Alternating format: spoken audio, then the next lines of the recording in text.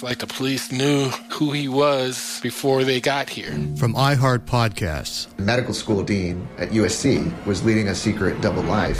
Is she breathing right now? Yes, she's absolutely breathing. I'm a doctor, actually. A story about money, power, and corruption. When people fall in line, they fall in line. Looking back, I realized, everyone knew. I'm Paul Pringle, an investigative reporter for the LA Times. Listen to Fallen Angels, a story of California corruption on the iHeartRadio app, Apple Podcast, or wherever you get your podcasts.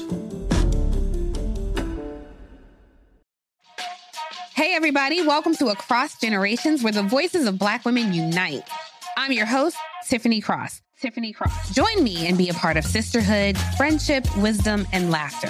We gather a seasoned elder, myself as the middle generation, and a vibrant young soul for engaging intergenerational conversations. Prepare to engage or hear perspectives that literally no one else has had. Listen to Across Generations podcast on the iHeartRadio app, Apple Podcasts, or wherever you get your podcasts. Something that makes me crazy is when people say, well, I had this career before, but it was a waste. And that's where the perspective shift comes, that it's not a waste, that everything you've done has built you to where you are now. This is She Pivots, the podcast where we explore the inspiring pivots women have made and dig deeper into the personal reasons behind them. Join me, Emily Tish Sussman, every Wednesday on She Pivots. Listen to She Pivots on the iHeartRadio app, Apple Podcasts, or wherever you get your podcasts. Discover a new educational and interactive podcast, Stories for Kids by Lingo Kids. Our episodes are packed with fun activities. Right, Elliot? Oh, yes! We went shape hunting around the block, and we found spheres and cubes on the street. That was great fun. Join Stories for Kids, the Lingo Kids podcast, inspiring you to learn while having fun. Listen to Stories for Kids on the iHeartRadio app, Apple Podcasts, or wherever you get your podcasts. This podcast should not be used as a substitute for medical or mental health advice. Individuals are advised to seek independent medical advice, counseling, and/or therapy from a healthcare professional with respect to any medical condition, mental health issue, or health inquiry, including matters discussed on this podcast. This episode discusses abuse, which may be triggering to some people. The views and opinions expressed are solely those of the podcast author or individuals participating in the podcast and do not represent the opinions of Red Table Talk Productions, iHeartMedia, or their employees. The worst part is that he can only be guilty for stealing the money from me. Correct. But he cannot be guilty for the mental part he did. No. And that's even way worse than the money he took. In this episode, we are going to hear the story of Ayleen Charlotte. Who knew that swiping right could cause such a world of hurt? Now, lots of people have had bad match stories on Tinder, but this is a whole different level. The Tinder swindler managed to steal millions of dollars from multiple women from around the world, most of whom fell for his charm, charisma, love bombing, false promises, and ultimately his scam. Ayleen Charlotte was one of the women who got caught up in the twisted story of Simon, the Tinder swindler. Simon posted a lavish lifestyle on Instagram and Tinder, a well-traveled, attractive, and fun-loving guy, and he matched with Ayleen. In the months to follow, Ayleen found herself falling in love with Simon. They moved in and planned a future together. At the same time, though, he kept pressuring her for money, claiming that he was in danger because of his business and had to hide from people who were coming after him. Ayleen ended up loaning him over $140,000, which he had promised to pay back, and she almost lost her home. He left her feeling that her own life and her family's lives were at risk. Ayleen's story is the cautionary tale of a fairy tale gone dark. Her story is no different than that of many young women like so many others. She's ambitious with a zest for life, and she was just simply looking for love. The Netflix documentary, The Tinder Swindler, made waves around the world and changed Ayleen's life overnight. The Tinder Swindler is not just a story of an online scammer. It's a story about narcissism. This story teaches us that when you combine the manipulative ingredients of narcissism with the hope of a love story, you end up with a broken heart and an empty bank account. Ayleen is here to tell this story and how she, in her fashion, triumphed in the end. We are going to break down love bombing and the overall architecture of the narcissistic relationship, as well as her path of healing from not just the financial debt, but the emotional debt. Instead of glorifying the grifter, this is the story of the survivor. So welcome, Ayleen. It's so nice to have you. Thank you so much. And thank you so much for having me as well. Of course. Ayleen, so could you break down for us, aside from the sort of surface level things, what attracted you to him and led you to fall in love? He was very interested in me on a personal level, what I was doing, my friends, my family, the way I lived. And it immediately created a bond because he had a different lifestyle. But still, we had a great connection because he was still like a down-to-earth guy who was also looking for love. And that's what made me really attracted to him. That is such an important thing to note. When it came down to it, what I'm hearing is that it was really that he was deeply interested in you. We all know that charm and charisma and confidence can often attract us to someone, but we can't underestimate curiosity. Simon was interested in Ayleen's life and wanted to learn about her. Charisma may be dazzling, but intense curiosity can be seductive in a way that leaves a person not even thinking about red flags. I was traveling a lot for work, and he always came to visit me. For example, when I was in Barcelona for a work trip or when I was in London for a work trip, he came to visit me, which is also very special because someone is just flying over the earth because he's so busy, and still he made some time for me to see me and to meet me. So that also made me feel and made me fall in love with him because, it really felt that he was interested in me and not my looks, or I don't know. So I'm sure it was all of them, right? It was all of that. He was interested in you. But coming back to that point, though, the way the story has been told is that it was all very flashy and exciting. But what he was bringing to the table really was that he was interested in you and you were interested in him, and he was very attentive. And I think that we underestimate how important that is, no matter what a person brings to the table, gifts, experiences, whatever. It's that really focused attention, interest that somebody has in us that's really, really appealing. So that's a universal theme, right? Yes, of course. And it doesn't matter where you are with a person because, for example, I also had a small dinner in a small Italian restaurant and we were just eating pizza. So it wasn't all flashy like it's been described in the documentary as well. Mm-hmm. Now, can you tell us about how it was when the two of you moved in together? It was really nice in the beginning. We had a lot of fun and I could finally really be together with him. And because sometimes when you're traveling a lot, he was over there, I was over there. So sometimes it was really difficult to see each other, but now he was actually there all the time. And did you find yourself growing closer to him at this time, or were there any issues that came up? He built up the story about his enemies and that he got attacked, like we also seen in the movie, that he and his bodyguard were attacked, and he created this story about the enemies who want him dead, and he needed to live a little bit undetected. So that's why he moved in with me because, everything was under my name and nothing was under his name. He was also starting to use my money. So those were the difficulties I needed to face. But he made his company send me a check to cover all the money he was using from me. So I thought everything was fine. Yeah. Of course you did, right? I mean, that's why wouldn't you, right? It's right there. It's right there in black and white. There's a check. We talk about these red flags as though they are so obvious, like these big neon signs that anyone can see. In retrospect, the idea that he had these enemies out for him feels outlandish, and her covering and paying the bills is suspicious.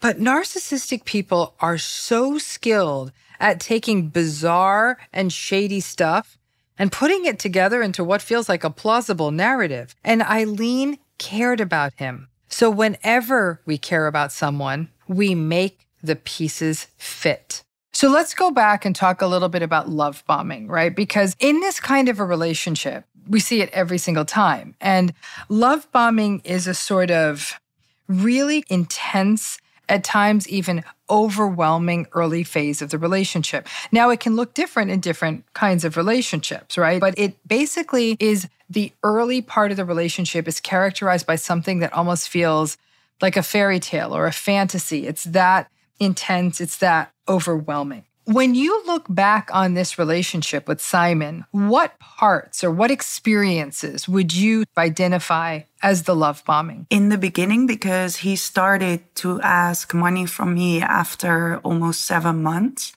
But he was so generous in the months before. He was so open and he called me up every day. And also, every time when I made a transaction to him, he was so sweet if I got the money. And he was bombing me and bombing me and bombing me with love. And I want to marry you. I want to have kids with you. I want to be with you. I want to grow old with you. But at some point when I, for example, didn't got the money or confronted him with like, what are you doing? I'm sending you all this money and it's never enough for you. Then he always got angry and mad. So as a woman in a relationship, you always want to go back to the part when it was nice. So you really hope to get the feeling again of the love you had. Okay, so there's a lot we can unpack here. When a narcissistic person feels satisfied or safe in a relationship, they promise the sun and moon to a partner. They make future faked promises, things that they say will happen, but they never will. However, when the narcissistic person is tense or their needs aren't being met, that's when you see the rage and the manipulation. If you don't know what you are dealing with, this can be really confusing. How long would you say that love bombing period lasted with Simon? I think it was the whole period of me having a relationship with him. It's difficult to describe because in the beginning, everything was good and he stayed sweet all the time because he needed something from me. It's interesting what you're describing here, Ayleen, because when we think of it from the sort of framework of the more sort of toxic or narcissistic relationship, I'm so glad you brought this up because we often think of these as separate phases. There's love bombing and then things go wrong. But what was happening for you is something that happens a lot, is the two are interlinked. And he had an agenda, right? He wanted something from you. In this particular case, it was money. In another relationship, it could be something else. But in this case, it was money. Yeah. So when he saw that all of his sort of charming, attentive behavior got him what he wanted, it got him the money he wanted to keep his scheme going, then he would almost relax. And in that relaxing, he would become very, very sweet. I want to marry you. I want to grow old with you. All these things that are very seductive to hear. But any moment that you would have pushback, why do you need it so fast? Or why do you even need this much? Immediately you would see anger. So it's such an interesting way that this happened, Ayleen, because you had both the love bombing and the devaluing phases happening at the same time. Yes. And you were pulled back to wanting that sort of idealized seductive time was almost there all the time. Like it was two masks. He was in essence wearing two masks. The aggressive, angry, sort of rageful mask when he didn't get what he wanted, and this really seductive, loving, attentive mask when he got what he wanted. And that was the back and forth. How long until you connected that? Did you ever connect that, when I give him the money, he's a really nice guy. When I don't give him money, he becomes really aggressive. How long did it take you to figure that out? I think after a few months of giving him money and made several transactions to him, I found out that every time when I didn't give him money, he got angry and he always put the blame on me.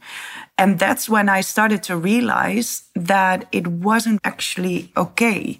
Because in a relationship, there are two people. And if you like someone, you don't want to make them feel bad. And every time when I, for example, couldn't send him the money or didn't send him the money, he really made me feel bad, that it was my fault, that everything would be blown up. Interesting. Blame shifting is one of the most common narcissistic patterns. Narcissistic people cannot take responsibility, will not take responsibility, and anything that goes wrong is blamed on other people. Their grandiosity and their need to be all-powerful means they cannot take ownership of mistakes, because then that means they aren't all that. Blame shifting is a way for them to maintain their grandiose facade. And then I started to realize that there was something wrong. I can't imagine this happening, given how strong and resolute even I'm noticing you to be in this conversation. Was there ever a moment you ever thought like, okay, if I keep giving him the money, then this relationship is going to run well? Or as soon as you recognized what was going on, you said, no, I don't want to do this anymore? Yes, because it's not fun, because he really makes you live in fear with his enemies and people who are hunting him. So he really makes you live in fear. And at a certain point, losing all the money and living in fear, I knew that I didn't want it anymore, because this is not the love I prefer. Right. I mean, love and fear actually are not good flavors together. It doesn't feel good. No. To a greater or lesser degree, all narcissistic relationships are about fear, and the person in the narcissistic relationship lives in a constant cycle of trying to please them and never anger them. It can be an actual fear of their rage, or it can be a fear of having to really accept what this relationship is. So people just keep trying to please them until they can't. Ayleen, how did he sell that story to you so that when he asked you for money, it didn't seem alarming? He always had projects, which he was calling and referring to as operations. And there was always a new operation to support, in a way, which he needed money for. Or he needed money for flight tickets and hotels and traveling. So those kind of things I mostly sponsored, in a way. When he would ask for the money, would you be able to say, can I have a little bit of time to think about this? No, that's the problem with these type of fraudsters. They don't make you think rationally. For example, if I would ask my friend for money, I can always say to her or him, like, I will give you 2 or 3 weeks to think about if it's okay or if it's not okay. Just think about it. But with him, he would rather like to have it yesterday than tomorrow.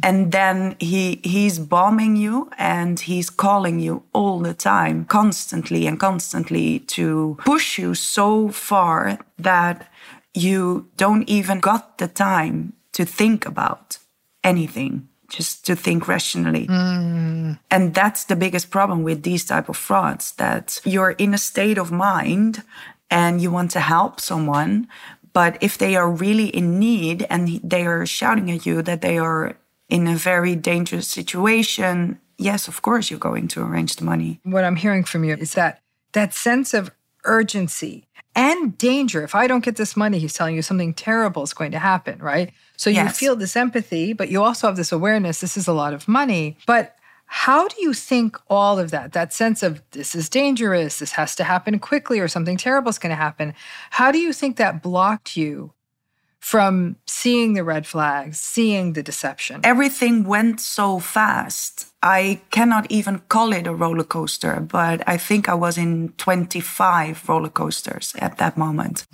Yes. Every time there's a different story, every time there's a different operation, every time he's in need, there is something happened, a death threat, something which can maybe even affect me or my family?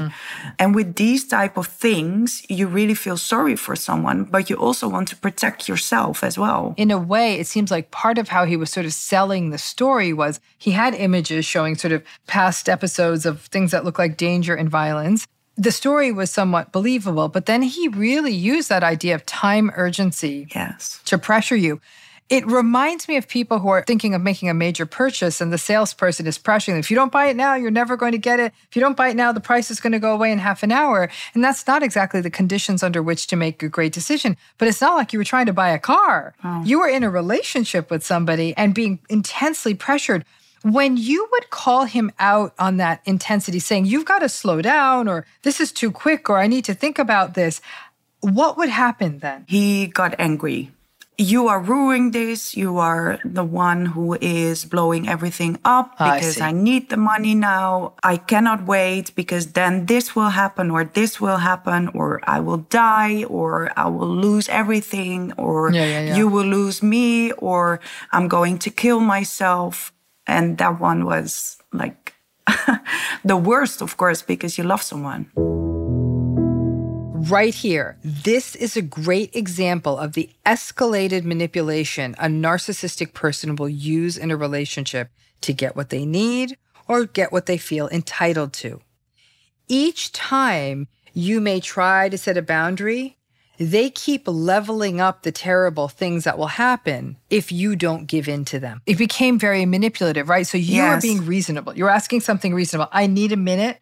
I need to think about this. This is a lot of money. And the manipulation was, it sounded like he almost doubted your commitment to the relationship. Oh, you must not care very much about me if you have to think about it and I'm about to die. I think it's so easy for people to look at the story from the outside and said, I would have just said no. Yeah. But if you care about someone and you truly believe this much harm is going to come, or they even say they're going to harm themselves, and your commitment is being doubted, you're so confused at that point to show your commitment, you then end up doing the thing that you're uncomfortable with. So in essence, he's playing with this idea of consent. You really weren't consenting to give the money. You were being coerced to give the money. And I think there's absolutely a difference. Ayleen, that's a really classical example of gaslighting. You know, people don't understand gaslighting. We always say it's like, oh, that never happened. We keep it simple. But what he was doing was he was testing your commitment. And while in your heart, you were clearly committed, he was using that as a way to manipulate you. Yes. Oh, if you really cared about me, then you'd give me the money then. If you really wanted this relationship, you'd give me the money then. And you know I'm going to pay you back. And since he had a track record in a history of paying you back from time to time, it was believable. Yes, correct.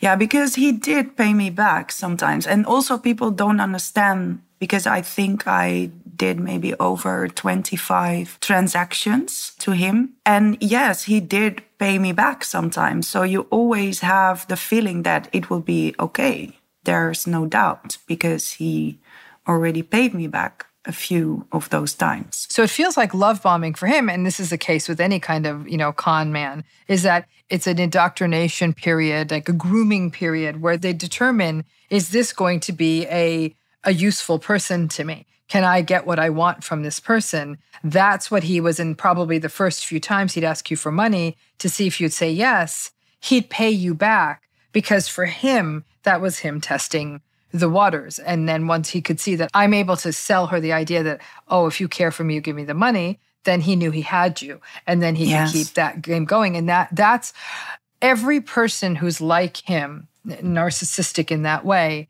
they will always take advantage and weaponize the other person's empathy. It's the most classical dynamic. Once they see empathy, they don't see it as, oh, this is lovely, this is loving, how fortunate I am. They say, ah, ha, ha, here's a point. It's almost like a little crack in a window. Here's where I can break into this house and steal their things. It has that feel to it. Yes, yes. And I think with narcissistic people, they only care about themselves.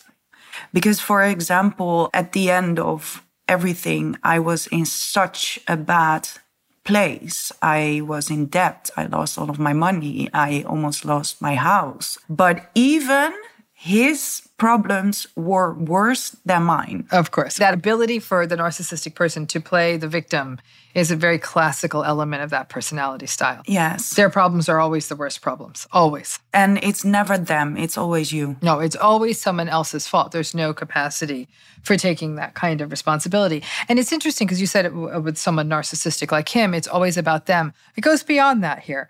If a person's that selfish, it's always about them, that's unpleasant enough.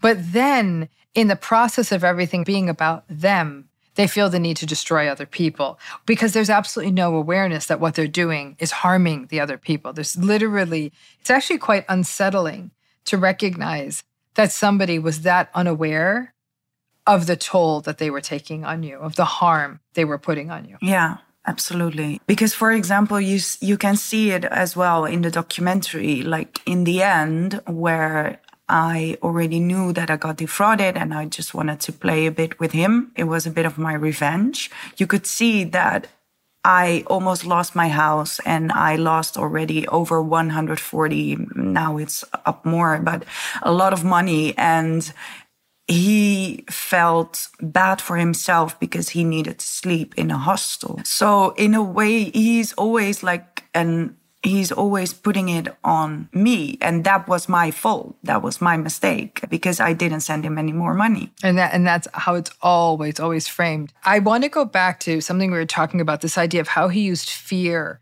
to motivate you to give him money. Something bad's going to happen to him, or he would do something bad to himself, or even something bad could happen to you or your family, right? So he really, really used fear. When somebody uses fear the way he did, right? Not only did you love him and care about him, so obviously you didn't want anything bad to happen to him, but as you would say, I need a moment, I need to think on this, he'd yell at you and scream at you. The thing I want to understand is, did you ever have a moment, Ayleen, where you thought, I'm not sure, if this is the right thing to give him the money, but if I'm wrong and something terrible happens to him, I'll feel bad for the rest of my life? Yes, of course. Because if someone is using enemies and life threats as a weapon, and you actually see, like from the movie as well, the pictures that he's sending you, that he got attacked. Mm-hmm. So in a way, it's getting real. Yeah, of course. Yeah.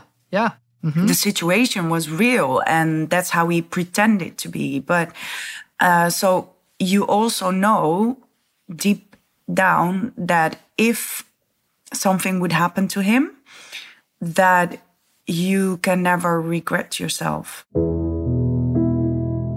Narcissistic relationships are like a series of bets you make. If I do that, then they do that, and then I will stay. The relationship is a series of perpetual tests and deals with the devil. I wondered, Ayleen, as I've learned about your story, as I'm talking to you, is that there's this strange point you hit where having to live in fear that maybe you did the wrong thing would actually be worse than losing the money. Yes, absolutely. Because in a way, you can always say like, oh, it's just money. But if his life is on the line, then it's a human being. It's a life. And that's where his manipulation was so powerful, right? Because you really had to sit with that possibility of regret. Nobody likes that. That's a huge fear for people is regret. What if I do the wrong thing? And as you said, it's in the grand scheme of things, especially when you love somebody, it's only money. And if this stops him from getting hurt, he really had you convinced that as long as you give me this money, I can be protected. And so you wouldn't have to live again with that regret. So that was a deeply, deeply manipulative thing for him to do. Yes. It was obviously a sort of a technique he had used with many people, and he saw that it worked. He took advantage of the empathy. He took advantage of the love. He'd know that nobody wants to be responsible for harm or death of another person. He'd use that to extract the money from a person. And then when things didn't happen fast enough, he'd start yelling and screaming, knowing that that kind of rage is also frightening for people. Yes, absolutely. My session with Ayleen will continue after this break.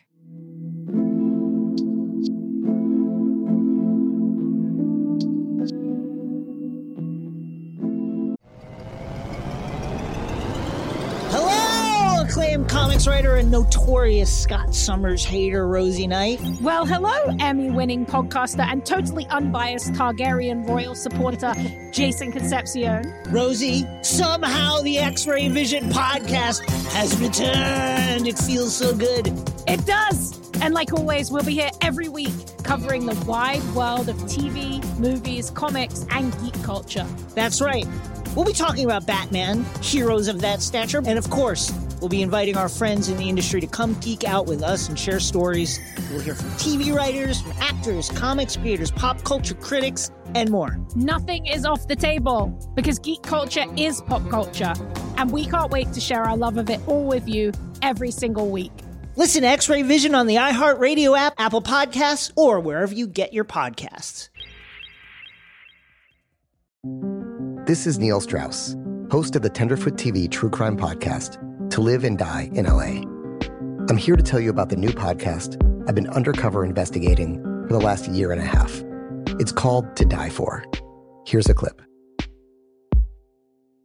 All these girls were sent out into the world and they were told, try to meet important men, try to attach yourself to important men. The voice you're hearing is a Russian model agent telling me about spies sent out to seduce men with political power. The war in Ukraine is also being fought by all these girls that are all over important cities. For the first time, a military-trained seduction spy reveals how the Russian government turned sex and love into a deadly weapon. If you want to kill your target, it's easy. You just seduce him, take him somewhere, start having sex, and then he's very vulnerable, so you can kill him easily. To Die For is available now. Listen for free on the iHeartRadio app, Apple Podcasts, or wherever you get your podcasts.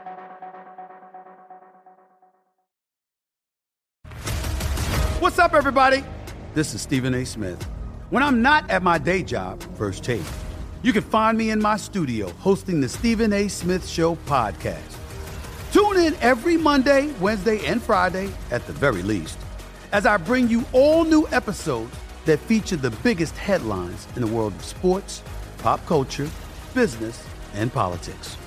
You'll hear my unfiltered opinions on those nauseating Cowboy fans, the chaos in Washington, D.C., and trending topics on social media, as well as my straight shooter interviews with top celebrities and game changers. And I occasionally give out love advice. Yes, it's true. If you want to know my true feelings about something, I'll give it to you straight. So listen to the Stephen A. Smith Show podcast on the iHeartRadio app, Apple Podcasts, or wherever you get your podcast. I'm preaching to somebody today who is waiting for God to give you your next step. And you don't know what it is yet. You need God to show you your next step. Because God, I can't stay where I am, like I am, where it is. This isn't going to work. I have to move on, but I don't know where. A lot of time you'll use it as an excuse. Well, I don't know how. I don't know where. I don't know what. God, if you show me. God, if you tell me. God, if... No. You know enough right now. And if you needed to know more, he would show you. Hey, this is Stephen Furtick. I want to invite you to listen to my podcast, Elevation with Stephen Furtick. I am here to help you for the battles that you face in life, for the times when you feel discouraged, for the times that you need guidance from God. I want to give you the truth of what he says about you to help you rise to your full potential. Listen to Elevation with Stephen Furtick every Sunday and Friday on the iHeartRadio app, Apple Podcasts, or wherever you get your podcasts. So let's talk about something called trauma bonding. It's how a person gets stuck in a really toxic relationship cycle. A central issue in the trauma-bonded relationship is that a person is in a relationship that keeps going from great to bad to great to bad, arguing to happy, arguing to great day, and that back and forth is what keeps a person stuck. Yes. Because they keep waiting for the next good day. Yes. And even when there's 5 bad days, 6 bad days, there's enough good days to say, well, I'm really going to hold out for the good day now. It's almost, when you go to a casino, you play that machine, you pull the handle, you put in the money, and, sometimes you get the money prize. It's like that. And even if 10 times you put in the money, nothing comes out, then you think, okay, maybe this time I'm going to get so much money. Maybe there's going to be a good day. I think it's just so important to reflect on that trauma-bonded idea. So what we're seeing here, because this pattern between Ayleen and Simon was both trauma-bonded, but also kind of quite simple, it makes it even more difficult. If he got the money when and how he wanted it, they had a great day. He told her he loved her. He made big promises. If he didn't get the money, it was all anger and rage and threats. That back and forth, that promise of a good day, is what keeps people stuck in toxic relationships. Just for a brief moment, Ayleen, what was when you were growing up in childhood, what was your family life like? Like, what was your parents' marriage like? My parents' marriage was really great. I grew up in a very loving family. I am an only child, and my parents are already together for over 50 years now. Wow. That's okay. So now you just throw me a curveball, girl, because I'll tell you why. This is why your story is so amazing, Ayleen. I mean, I think the story has sort of been mistold. Like, she gave her money away, but there's so much power to your story because here you were, you grew up, you kind of defy the stereotype, right? We always think, the person who's going to fall for someone like Simon is going to have a terrible childhood, and their parents had a terrible marriage, and they had a terrible father, so they go with this bad guy. You're saying that's not it at all, right? Your parents had a loving marriage that's lasted a long time. Because it's a loving marriage, you felt loved as a child, so you actually believed in love. And right? Yeah. So the trauma bonding for you was interesting because we often think of it as historical in a person's life. They had this sort of difficult relationship with their parents, so they recreate that relationship in adulthood.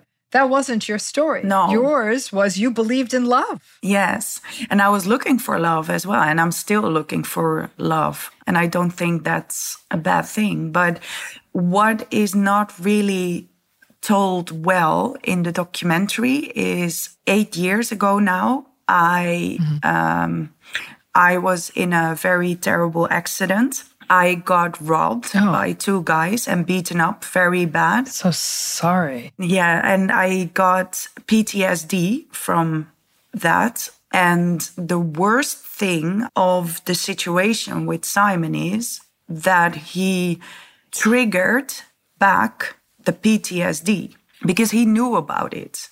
He knew that I was scared to be followed. He knew that I was scared to be alone in the streets at night. And he used that to trigger back the PTSD. And in a way, because the PTSD got back, he put me in a sort of state of mind, which it's not you. Because, for example, if I look back on all the WhatsApp messages right now, 3 years, 4 years later, I feel so stupid. But back then I was in a state of mind, which it wasn't me. And especially because he brought back the PTSD, for example, he knew that I was scared to be followed. And every time when I saw someone behind me, I was always a bit nervous when someone was behind me very close. And at a certain point, he was living at my house and we were driving home and we came into the street of my house. And he said, please check every car, please check. Please drive 3 rounds through the street to check if we're not followed. And with those type of things, he brought back the PTSD. And I think that's the worst thing he did to me. First of all, I'm so sorry. Thank you for sharing that story because you bring up something so important here, Ayleen, which is you had this history of trauma, right? Yes. And that this kind of a toxic relationship, narcissistic relationship, can actually reactivate all of that. So like you may have worked through that trauma, but trauma is a funny thing. It sits in our bodies. It sits in our minds. It's still there. And it can be reactivated, right? And in some ways, it always is going to be there. But as you get away from this kind of a toxic experience, you might feel like you have more tools to cope with it. So Ayleen's talking about trauma here, and I want to go deeper into this. Post-traumatic discomfort can be activated when we experience anything that was similar to earlier and past traumas we've experienced. In Ayleen's case, being followed or being reminded of being followed really brought up those old traumatic experiences for her. When that traumatic experience is triggered, any of us would feel anxious, on edge, and even panicky. And the horror of severe narcissistic relationships is that they have no problem using your own trauma as a tool of manipulation to get what they want. When somebody is invalidating you and manipulating you, and more than anything, leaving you feeling scared, all of that is going to come back in a flood. If you talk to any trauma survivor, that could have happened to them 20 years ago. And they could be having an experience now and saying, I'm feeling all of this familiar stuff. Like, I don't even feel like I'm myself now. What's so awful and terrible to hear about in your story is that not only did he weaponize your empathy, you're a loving person, you cared about him, you didn't want him to suffer, you gave him your money. The part to me that's beyond unforgivable is that he weaponized your own history of trauma. Yes. And that to me is such a horrible thing to do to a person because it really becomes such a place you can control them. And this goes back to this, we all have to think about love bombing in a different way. As he got to know you and learned about you and was so interested in you, that's how he learned about your history. Yes. And learning those things about your history, he thought, I can actually get a response. I can get what I want if I bring up this part of her past. Yes. And he used that to throw you off balance and make you more manipulatable. Interestingly, Ayleen, that's not a crime. But in the psychological court I live in, you better believe that feels like a crime to me. Yes, absolutely. And the worst part is that he can only be guilty for stealing the money from me. Correct. But he cannot be guilty for the mental part he did. And that's even way worse than the money he took.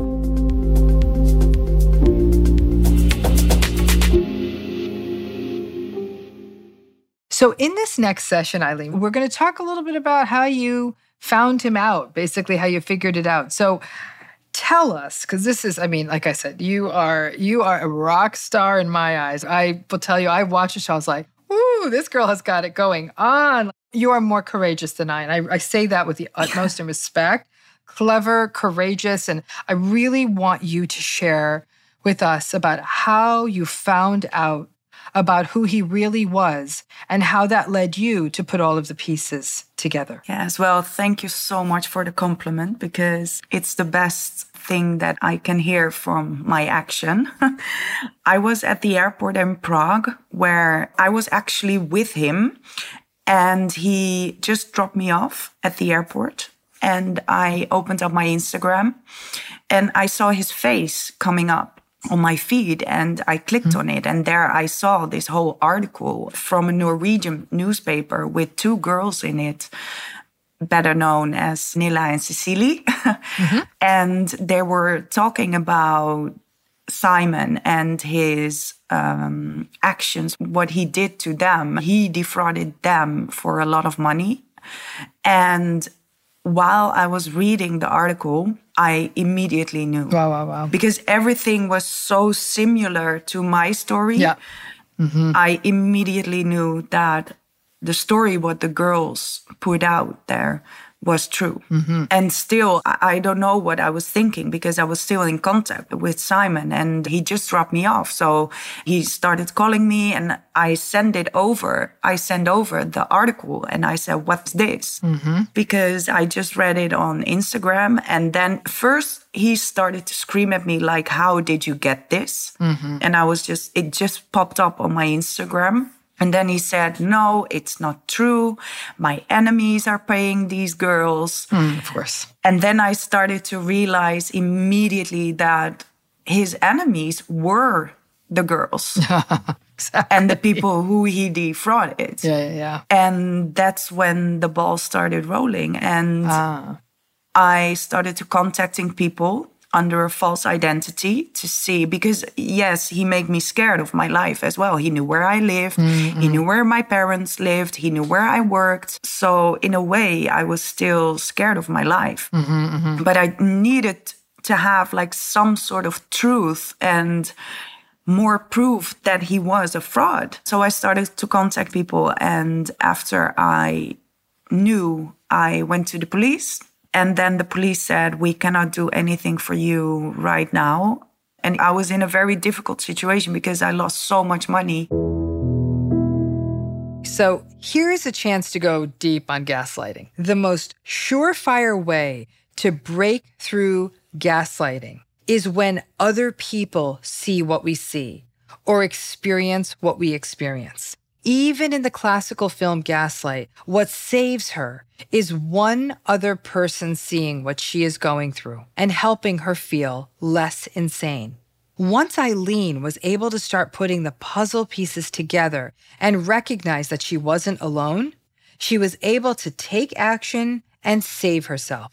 People in narcissistic relationships can easily become isolated and stuck in the narcissist's version of reality, and that can be dangerous. So I made him a suggestion and I said, well, I don't have any more money anymore, but maybe you can give me your clothes. Because I knew every time when I was with him, he was wearing the newest collections of all the big brands like Gucci, Versace, Dolce & Gabbana. And every time it was like the latest collection. And I couldn't figure it out why that was. But then I understood that all of these things he bought with my money. Yeah, it's exactly right. It's yours. Yeah, so basically, it was mine. Everything what he was wearing was from me.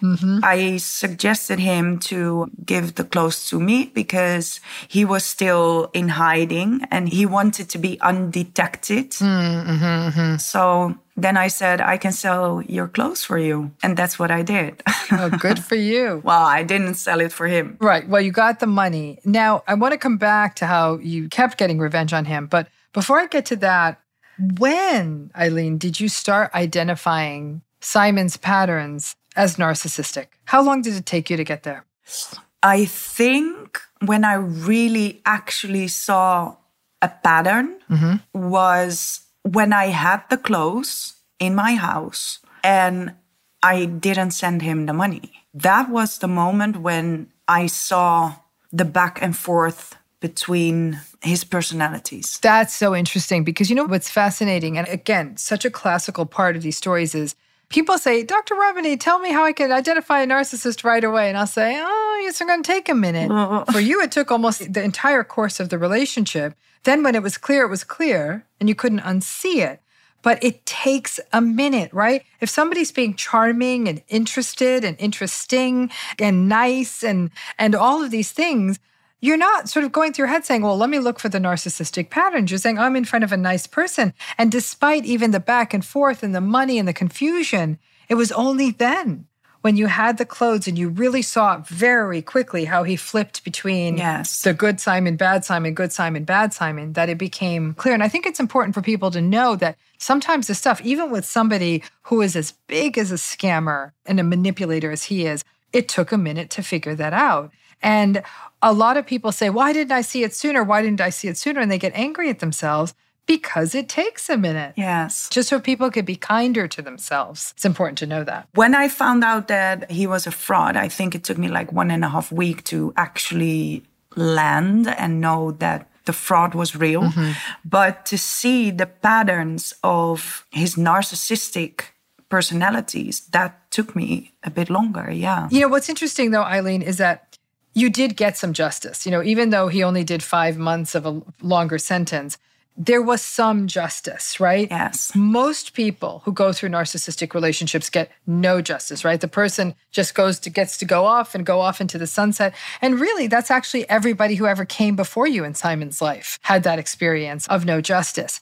I think we could maybe make an argument that this is maybe a half justice, right? Because you're still carrying the wounds and the pain of having gone through that kind of manipulation and psychological abuse. Yes, absolutely. I will never get the justice for the mental part. The only thing what I can do is make the best out of it and be as strong as I am and just move forward and just move along as well and to get over it. I think what's amazing is that, you shared your own trauma history, how he pretty much used that trauma history against you to draw more money out of you because he created such a sense of fear. That's why I really want to speak up, because I know that a lot of women, but also men, of course, in these type of situations, in these type of relationships, if they don't see a way out, it can be so much worse, because there are a lot of people who don't want to speak up, who don't want to tell their friends or don't want to tell their family. When you are in these type of situations, a lot of people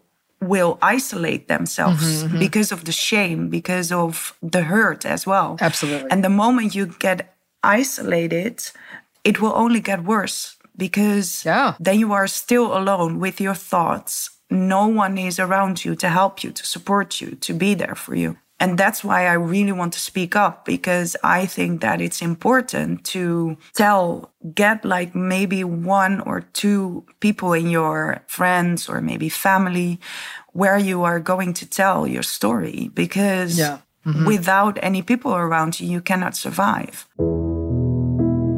Narcissistic abuse thrives in isolation. Many survivors become isolated by shame, fear, and by the narcissist themselves. Hearing these stories and sharing these stories is the only way for survivors to break through this shame and recognize that talking about it is a key to surviving these relationships. Did you ever ask your family or friends for help? Yes. The moment when I found out, I immediately talked to my mother and I went to see some of my friends, a few of them, and I told them my story. And from that moment on, they were so supportive, because I was isolating myself. I didn't go out for dinner because I didn't have any money. I didn't go to birthday parties because I couldn't afford a gift. I didn't do that already for more than a year because I couldn't afford it. Wow. Yeah. So I also had the feeling that I had to tell them, because I didn't want to lie to them anymore, because it felt like a lie. Every time I needed to make up excuses for not going somewhere. And that hurted me the most, because I was lying to the people who do love me. Right. It's like, you feel like you're being punished twice. Not only did you go through the relationship, but now you don't even feel you can be open and honest with the people you care about. So I think it's incredibly important to push back through that shame. You didn't do anything wrong. We will be right back with this conversation with Ayleen.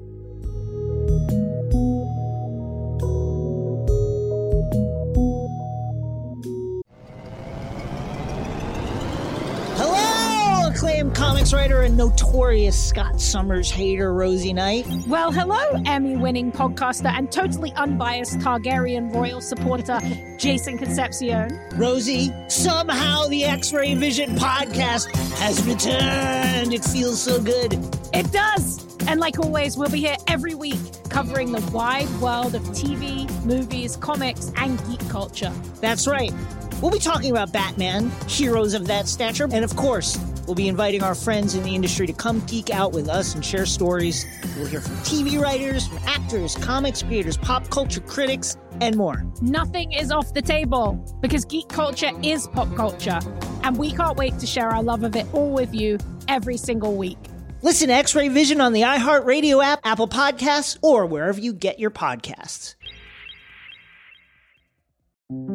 This is Neil Strauss, host of the Tenderfoot TV True Crime Podcast, To Live and Die in LA. I'm here to tell you about the new podcast I've been undercover investigating for the last year and a half. It's called To Die For. Here's a clip. All these girls were sent out into the world and they were told, try to meet important men, try to attach yourself to important men. The voice you're hearing is a Russian model agent telling me about spies sent out to seduce men with political power. The war in Ukraine is also being fought by all these girls that are all over important cities. For the first time, a military-trained seduction spy reveals how the Russian government turned sex and love into a deadly weapon. If you want to kill your target, it's easy. You just seduce him, take him somewhere, start having sex, and then he's very vulnerable, so you can kill him easily. To Die For is available now. Listen for free on the iHeartRadio app, Apple Podcasts, or wherever you get your podcasts.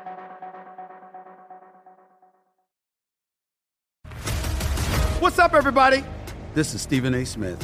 When I'm not at my day job, First Take, you can find me in my studio hosting the Stephen A. Smith Show podcast. Tune in every Monday, Wednesday, and Friday, at the very least, as I bring you all new episodes that feature the biggest headlines in the world of sports, pop culture, business, and politics. You'll hear my unfiltered opinions on those nauseating Cowboy fans, the chaos in Washington, D.C., and trending topics on social media, as well as my straight shooter interviews with top celebrities and game changers. And I occasionally give out love advice. Yes, it's true. If you want to know my true feelings about something, I'll give it to you straight. So listen to the Stephen A. Smith Show podcast on the iHeartRadio app, Apple Podcasts, or wherever you get your podcast. I'm preaching to somebody today who is waiting for God to give you your next step. And you don't know what it is yet. You need God to show you your next step. Because God, I can't stay where I am, like I am, where it is. This isn't going to work. I have to move on, but I don't know where. A lot of time you'll use it as an excuse. Well, I don't know how. I don't know where. I don't know what. God, if you show me. God, if you tell me. God, if... No. You know enough right now. And if you needed to know more, he would show you.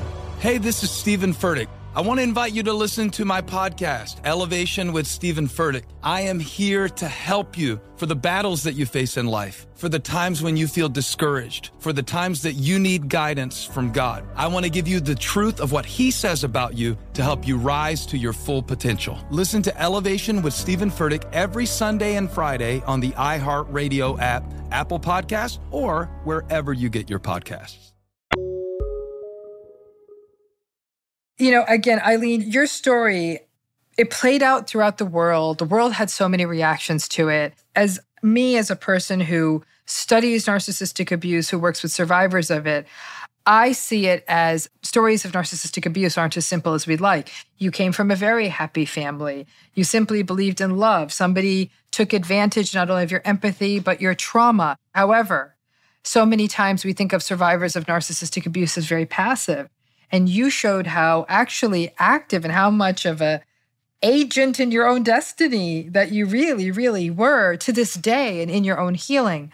So what's next for you? It's so important for people to hear that no matter how bad a story someone goes through, there's something to be learned and there's often something to be paid forward to other people. I am talking to publishers right now to write a book. That's great. Because I really think that my experience, again, can help people. Absolutely. To get out. Yeah. And then I thought, okay, and what do I want to do more? Because I cannot sit still. And then I thought, what do I really like? And that's drinking wine.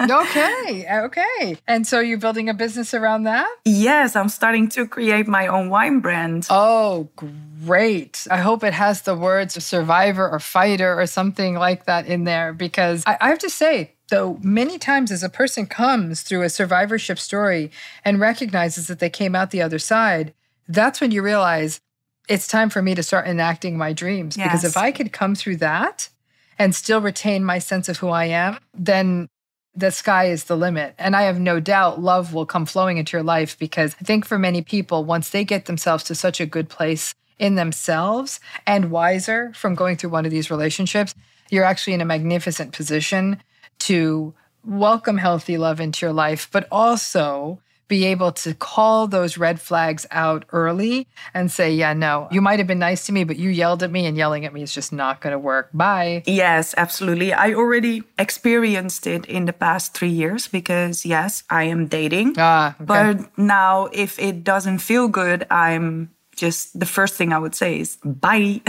Good for you. Yeah, and unfortunately, I had to go through this to see it now. But what doesn't kill you makes you stronger. Correct. My hope is, though, people will see your story. And for some people, they'll see your story, and that'll be enough to stop them from actually feeling that they have to give in the first place and say, oh, actually, I can set a boundary.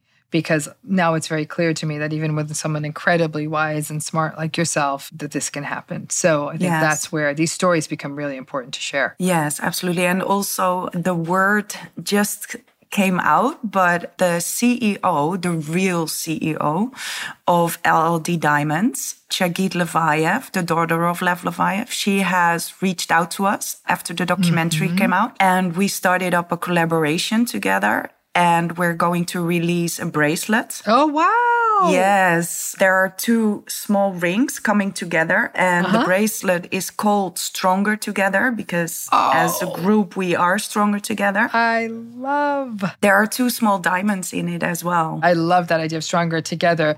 And get some diamonds in there to sort of stick it to the Diamond King or the King of Diamonds. Because really, you're the Queen of Diamonds, my dear. What's so striking to me about how Ayleen's story was told was that it actually ended up with the world trying to find ways to demonize her and the other women who were harmed by Simon. People were characterizing them as gold diggers or foolish or naive. This was a big public story. But the kinds of things that happened to Ayleen happen to people in narcissistic relationships all the time. People say to them things like, didn't you see this coming? Or why didn't you just leave? Or there's 2 sides to every story. When we invalidate the survivors of these stories, we give the narcissists a free pass. And then it emboldens other toxic people and leaves the people harmed by these relationships less likely to seek out help or talk about what happened. We have to stop glorifying the narcissists. I know that everyone might like to think that they would be too smart to fall for a grifter like Simon, but I have to tell you, while most of the people I work with won't get their stories on TV, all narcissistic relationships are a hustle. And if you think you aren't vulnerable, then you may be the most vulnerable one of all. Be careful. That was a great conversation with Ayleen, and here's some takeaways based on the many things that we talked about. First, narcissistic and toxic people really do use urgency and time to force you to make uncomfortable choices. And if you hesitate, they frame it as you not caring or being committed. Just like when someone is trying to sell you something or make a bad deal in a rush, when there is this sense of urgency, that should be a sign to slow down. And if they decide to leave the relationship, then it was probably a hustle. The best prevention and survival tool in gaslighted and narcissistic relationships is to avoid getting isolated. That can be hard to do, but cultivate friendships and other close relationships so you have another glimpse into reality. As Ayleen said, without any people around you, you cannot survive. As our third takeaway today, gotta remember that narcissistic relationships really are a process of indoctrination. There are enough good days and things that make sense in the relationship that we keep getting pulled in. Listen, nobody asks you for money on your first date. It takes a minute to identify these patterns. And that's why it's so important in any relationship that you take your time, journal any red flags that you observe, and the first time the relationship really feels uncomfortable, wait a minute and talk it out with people that you trust. Thank you so much for listening. Lastly, make sure you subscribe on iHeartRadio and please rate this podcast on Apple Podcasts. This show was produced by executive producers Jada Pinkett Smith, Fallon Jethro, Ellen Rakuten, and Dr. Ramani Durvasula. Also, producer Matthew Jones, associate producer Mara De La Rosa, and our editors and sound engineers, Devin Donaghy and Calvin Bailiff.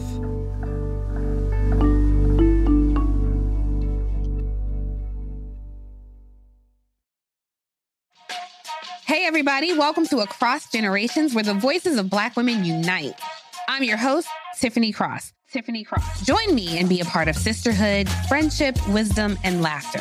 We gather a seasoned elder, myself as the middle generation, and a vibrant young soul for engaging intergenerational conversations. Prepare to engage or hear perspectives that literally no one else has had.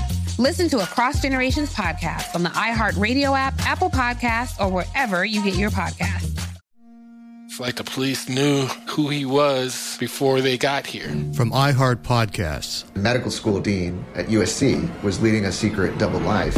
She's breathing right now? Yes, she's absolutely breathing. I'm a doctor, actually. A story about money, power, and corruption. When people fall in line, they fall in line. Looking back, I realized, everyone knew.